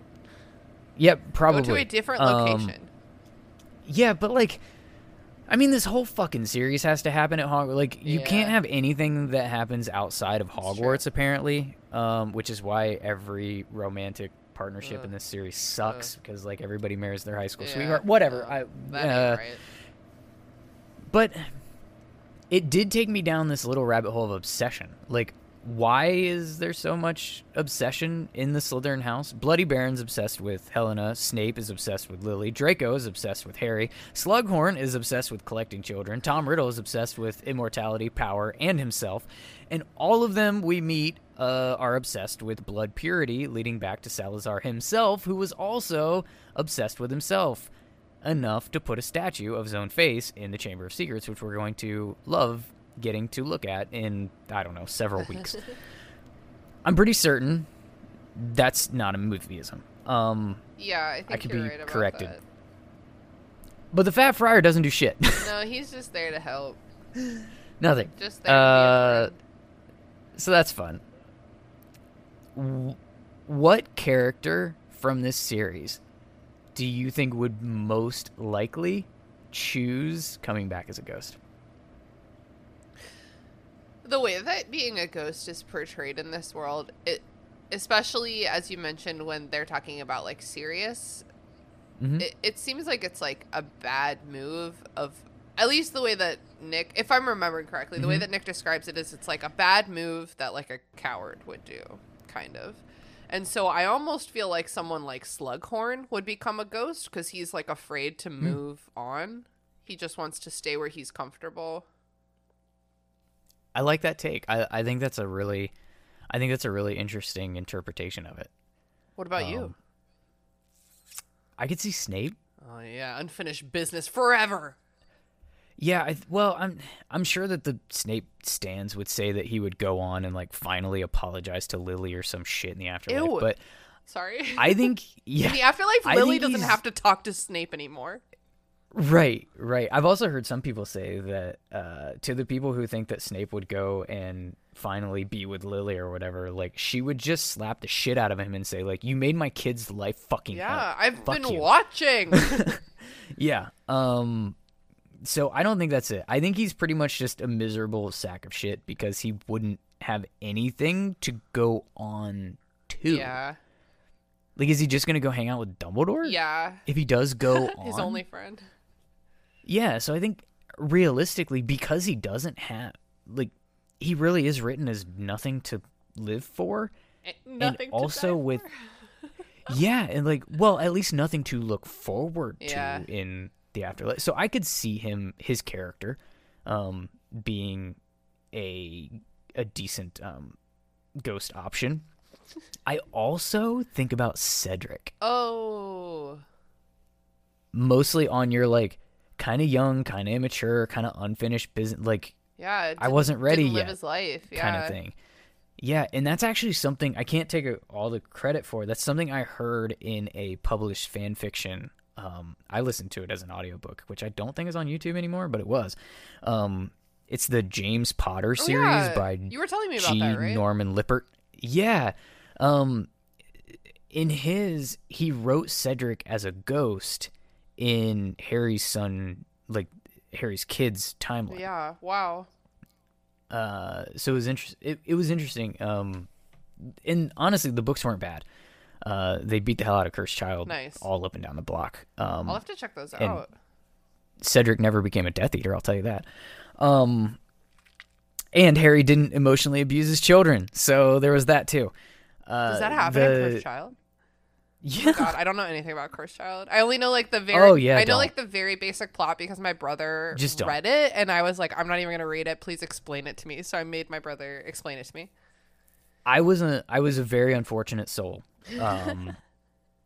This was the biggest downfall.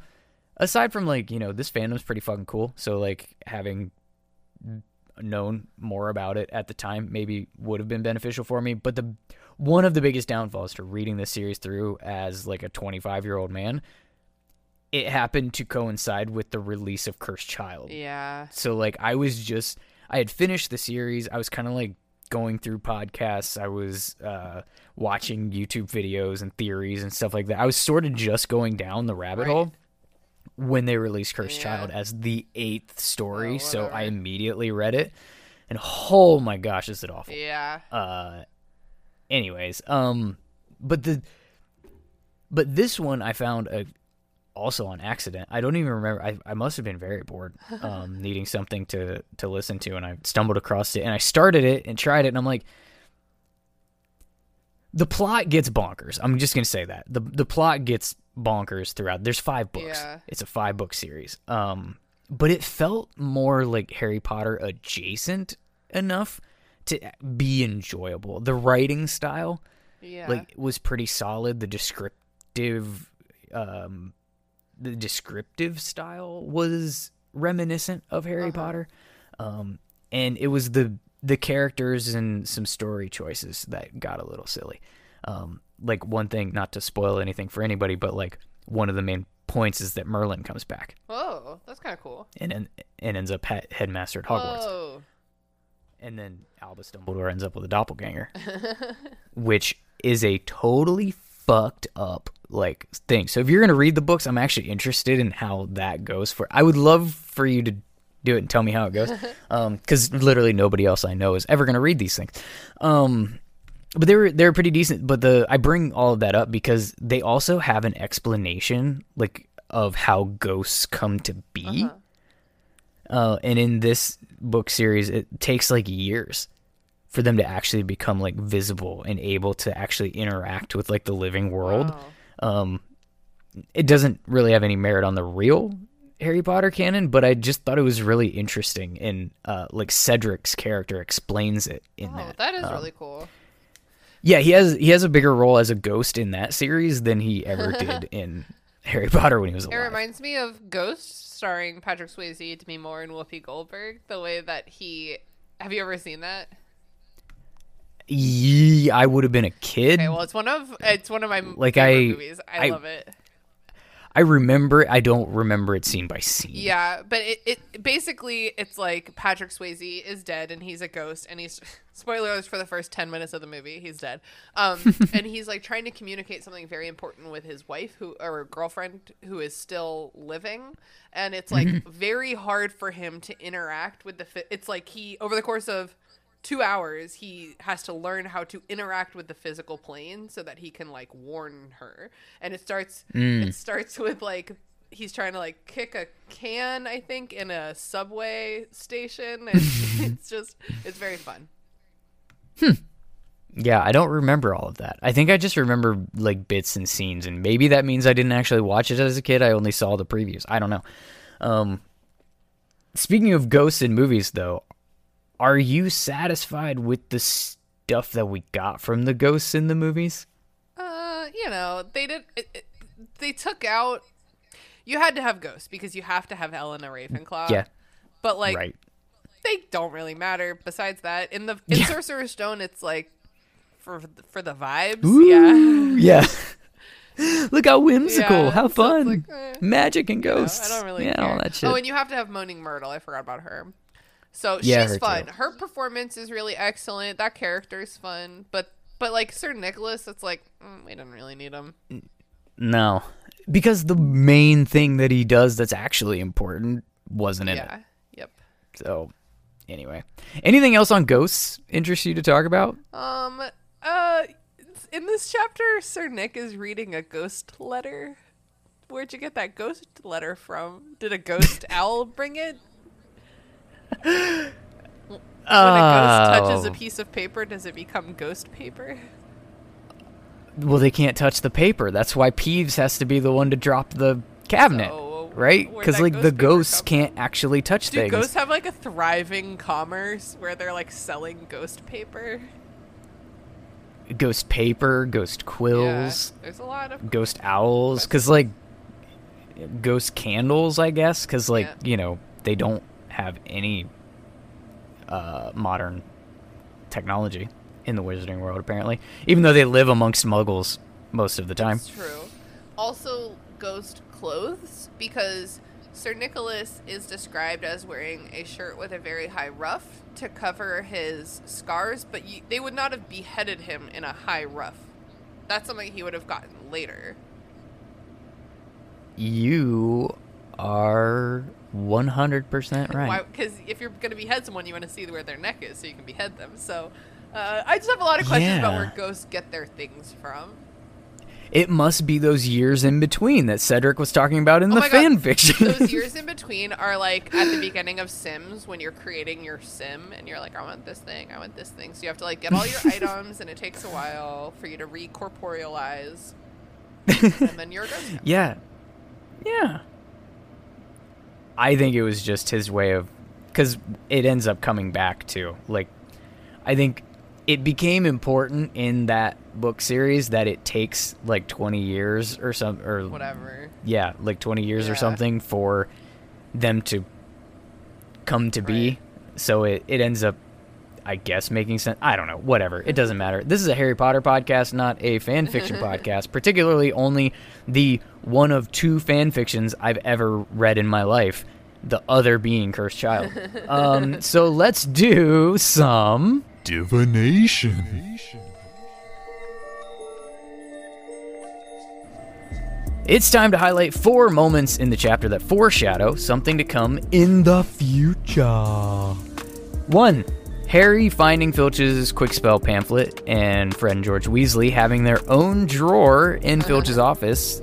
They've obviously been in there a lot, and this quick glance and mention is a bit of a foreshadow to how we later find out that they got their hands on the Marauders map, which will become a key magical object in the series for Harry and a connection to his father. And it's kind of hinted at. We can at least see the scene, right? It looks a little bit like what Harry was just going through, except instead of finding Viagra pamphlets, they found the Marauders map. 2. The vanishing cabinet Peeves drops to try to get Harry out of trouble. That's crucial. This is the very cabinet that has a twin that we've already seen in another divination segment in Borgin and Burke's. The pair that Draco uses to get the Death Eaters into Hogwarts and kill Dumbledore in Book 6. He learns about it because of Montague, I think that's his name, getting stuck in this one when it's broken. It's broken right now. Yeah. This is why Draco has to fix it all year, and there's more connections to Book 6. Ring theory fun! I think I asked this in a different segment of this, but is Dumbledore's death Fred and George's fault? You know... well, actually, I was re-listening to our Death Day episode today, and Haley Haley said, is Dumbledore's death Cedric Diggory's fault? No, Oliver Wood's fault for doing these, like, crazy Quidditch practices and, like, leading Harry to, like, walk in with the mud. Okay. A lot of factors that are coming together to kill Dumbledore, I think. Yeah, you gotta go a little bit further. But that doesn't explain the instant darkness powder that Draco uses to get the Death Eaters from cabinet into castle. Wow. Yeah, you're right about that. That's Fred and George's fault, too. Yeah, well, you know. So, the cabinet, the darkness powder. They just make tools, and tools can be used for good or evil. Mm-hmm. Yep. Mm-hmm. The world is not split into good people and Death Eaters. Meeting Moaning Myrtle is our foreshadow number 3 at the Death Day party. Her introduction and Hermione explaining how she haunts the girls' bathroom and all the blah blah blah blah blah blah blah. All this foreshadows the trio using the privacy of that bathroom to make the Polyjuice potion they use later in this book and try to find out if Draco is the heir of Slytherin. 4th foreshadow for me, enemies of the air, beware. You'll be next, mudbloods. Draco's a little piece of shit, but that doesn't exclude this from being a foreshadow, because the next petrifications that happen at Hogwarts will be Muggle-born students. So that's my 4. Do you have any foreshadowing that you like from this chapter? Yeah, there's the one I mentioned earlier with Ginny and the Pepper Up potion. She's not good, and there's little mentions throughout the whole book of her just not doing too good. Not doing too good because apparently she's being possessed. I can't believe this is her first year of school. I can't believe she comes back for a second. Yeah, and is that kind of one of the foundational pieces of book Ginny being just a total badass. I guess, yeah, because she endures Just this, that she's she able just to. moves on. Yeah, she's just like, yeah, but she's just gonna go on and still be awesome. Yeah, and I think at the end of this book, there's some kind of a line where it's like, well, and Ginny's fine. She's back to normal. And I'm like, she's not fine. She is not fine. She needs therapy. Yes, along with a whole lot of people from this Yeah. series. Cool. So that wraps up divination. Let's give away some House points. In true Hogwarts fashion, these points are completely subjective, with no oversight, and fully at my discretion. This week, I'm giving house points to Nearly Headless Nick, who's getting 10 for getting Harry out of trouble. Peeves is getting 5 for carrying out the actual cabinet-dropping plan that gets him out of trouble-ish. Harry's getting 5 for supporting Nick and going to the Death Day party, I guess. Hermione and Ron are both getting 5 as well for going along with it, sacrificing an actually enjoyable meal for this weird, glorified funeral. I'm also taking away house points from Filch, who's losing 5 for being a total power-hungry dick to Harry. Flu or not, he's an asshole.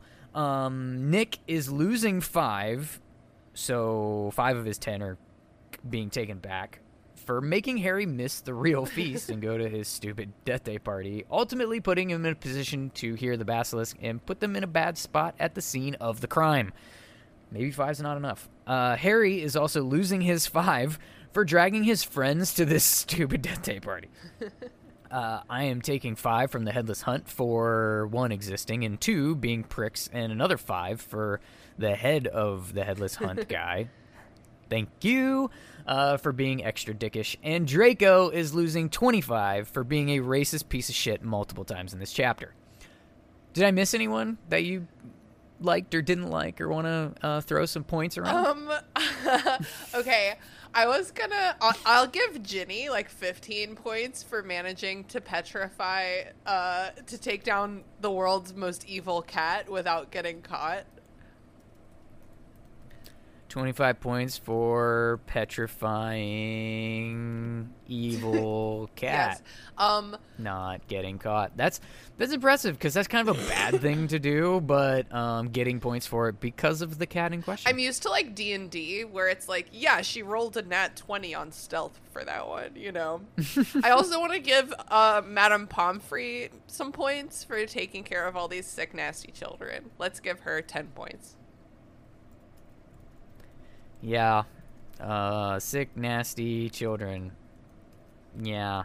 They're no fun to deal with. I don't even, like, it, yeah. Alright, so all these points are going to go in my nerdy-ass spreadsheet as soon as I actually create the spreadsheet. I promise I will before the end of the season so I can tally them up for the Bingies Awards. Before we go, I have to acknowledge moments in the episode that were utterly ridiculous. It's not an episode of The Binge if we don't call out what didn't make any sense, starting with Harry hearing these voices clear and loud enough to make out the words.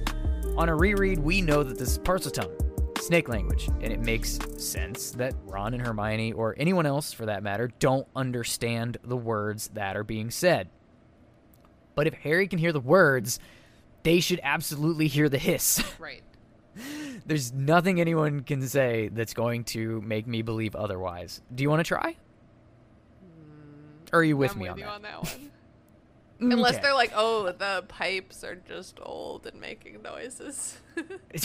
Yeah, I just can't. The fact that Draco's able to shout racial slurs with no consequences at all is completely ridiculous. For one, an older student would kick his ass, or a prefect would escalate the issue to a professor for disciplinary actions, or at the very least, like, you went to grade school at some point in time in your life, right? Yes. What do 12-year-olds do when someone calls them a name that they don't like? They clap back. They're like, hey, no, that's not true. You're a butthead. Maybe, in the moment, some kids do that. That's true. Some are a little bit more confrontational. In my experience, a lot of them run and tattle to a teacher. But Harry hates authority, so he's not going to be tattling to a teacher. Right, but this just happened in a crowd of students. One of them is running to a teacher, and unless it's Snape, any professor that hears this would take immediate action. Yeah, it's true. So what about you? Anything that we read in this chapter that you're just like, no, I call bullshit. Doesn't make any sense. I think like the intentional rotting of food so that ghosts can quote almost taste it is like a huge waste of food for Yes. no reason. And a human a living human has to clean that up. Like I don't get that. Also the fact that they felt like they had to go to the feast or the party and they couldn't just do a little bit of both, that's ridiculous. Yep, it 100% is. With that, we've reached the end of this episode of The Binge. Christina, I cannot thank you enough for slumming it on my podcast. This was a lot of fun. What do you want to plug, promote, anything? The floor is yours before we go. Well, thank you so much for having me. I'm so happy to be on the show. And please check out the restricted section, which is my Harry Potter Slander, Harry Potter Book Club podcast. If you would like to start with the chapter Veritaserum from last season, that's the one that Zach came on, and that was extremely fun. Longest episode ever. And yeah, we'll be starting Order of the Phoenix at the end of August. So those episodes come out every Wednesday, so please check us out. Also, if you're a writer, or a reader, please check out Wildling Press, which is the small press that I co-founded with some colleagues. We publish a lot of like science fiction and fantasy stuff, and we have a lot of tools for writers, including a podcast called How Do I Book? So lots of fun. I got lots of fun little projects to check out. I liked how you did the How Do I Book preview on the restricted section and went from like the Hogwarts house's perspective. There's four of us who created this company together, and we are each one Hogwarts house. So we're like the 4 founders of Hogwarts. And you didn't like disown your child after she stole something from you and then sent the bounty hunter that would murder her, which is awesome. And you didn't create a chamber that was supposed to murder children. You didn't. What did the other two do? I didn't hide a sword in a hat. That's what Gryffindor did that, right? The sword comes out of the hat. Yeah, rabbit cruelty, I guess. Pick a sword instead. Yes, dad jokes. As always, shout out to producer Jack, who I work like a dog. Remember to follow and subscribe to the show on whatever podcast player you're using. And if it supports a rating and review option, please leave one. And if you're so inclined, check out the additional benefits available on patreon.com/belatedbinge. I put a lot of work into those. It would be great if you would take advantage of them. If you're reading along, next episode, we will be covering Chapter 9 of Harry Potter and the Chamber of Secrets. That I can't think of the name off the top of my head right now. Or is that some other writing on the wall? I normally have it written down, but I forgot to write it down for this. It is the writing on the wall. Outro reading. The writing on the wall! See, this is why you have an actual Harry Potter podcaster on the Harry Potter podcast. Until then, I'll see you next time on the Belated Binge podcast.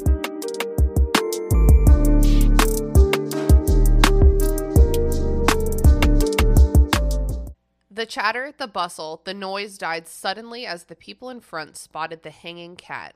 Harry, Ron, and Hermione stood alone in the middle of the corridor as silence fell among the mass of students pressing forward to see the grisly sight. Then someone shouted through the quiet, "Enemies of the air, beware! You'll be next, mudbloods!"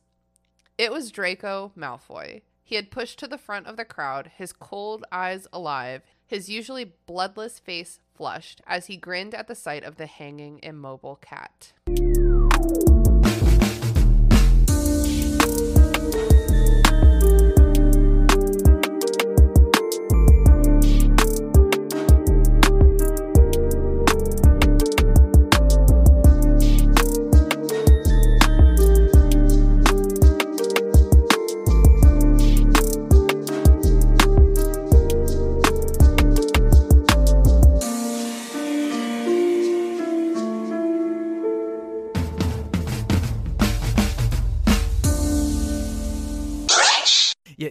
listen to Kanye West like back when he was just a cocky, preppy, like new rapper, and before he decided he was God himself, his song Workout that had like a skit right in the middle of it. Oh, I don't know if I've ever heard that version. It's like, I don't know what it. Thanks to Kanye's new workout tape, I done like this whole thing. Like this is how I read the quick spell thing. Oh, that's funny. I'll have to go listen to that. I don't know what you're talking about. Yeah, that's fine. Nobody ever knows. It reads like a music video interlude. Yeah, right. That's like I've been rewatching SpongeBob lately, and like SpongeBob was trying to tell me a lot of things when I was a kid, and I wasn't prepared as a child to like hear those messages. But in my adulthood, I'm like, oh my god, he was trying to tell me that capitalism is a trap. Like he was really trying to. SpongeBob was written to be an adult cartoon comedy, and then like it was just adjusted because it got picked up for kids. Yeah. Look that up because I don't know all the details. That tracks so much. If I'm not mistaken, I'm pretty sure that the origin of that show, I could be totally full of shit here, by the way, but I seem to remember what I read was SpongeBob was supposed to be adult, like comedy, like an adult cartoon, and SpongeBob and Patrick were supposed to be in a relationship together. Wow. And that was supposed to be, and I mean, during that time, that would have been very... controversial. Yeah, exactly. And it was supposed to be like very edgy humor all around that and whatnot, I believe. Wow. But it actually got picked up as a kid's show. So like some of the nods are still there. Like they're still very, very close to each other. There's still a lot of rainbow references. Yeah. Like there's still some stuff in there. There's still like adult. That whole episode where they have a baby clam and they're like a married couple. My bowling story is that when I was a senior in high school, a buddy of mine got word that they weren't going to have enough guys trying out for the bowling team to have one. Oh. And I had a vested interest in there being a bowling team. So we were like, fuck it. Like, let's just go. We tried out, and of course there were like 15 freaking people there, and I'm too damn competitive to give up. So, I... Did you make the team? Yeah, I made varsity. Varsity bowling. Did you get a jacket? Did you get a letter? No. Well, yeah, I lettered, but I didn't. I never had a jacket. Wow.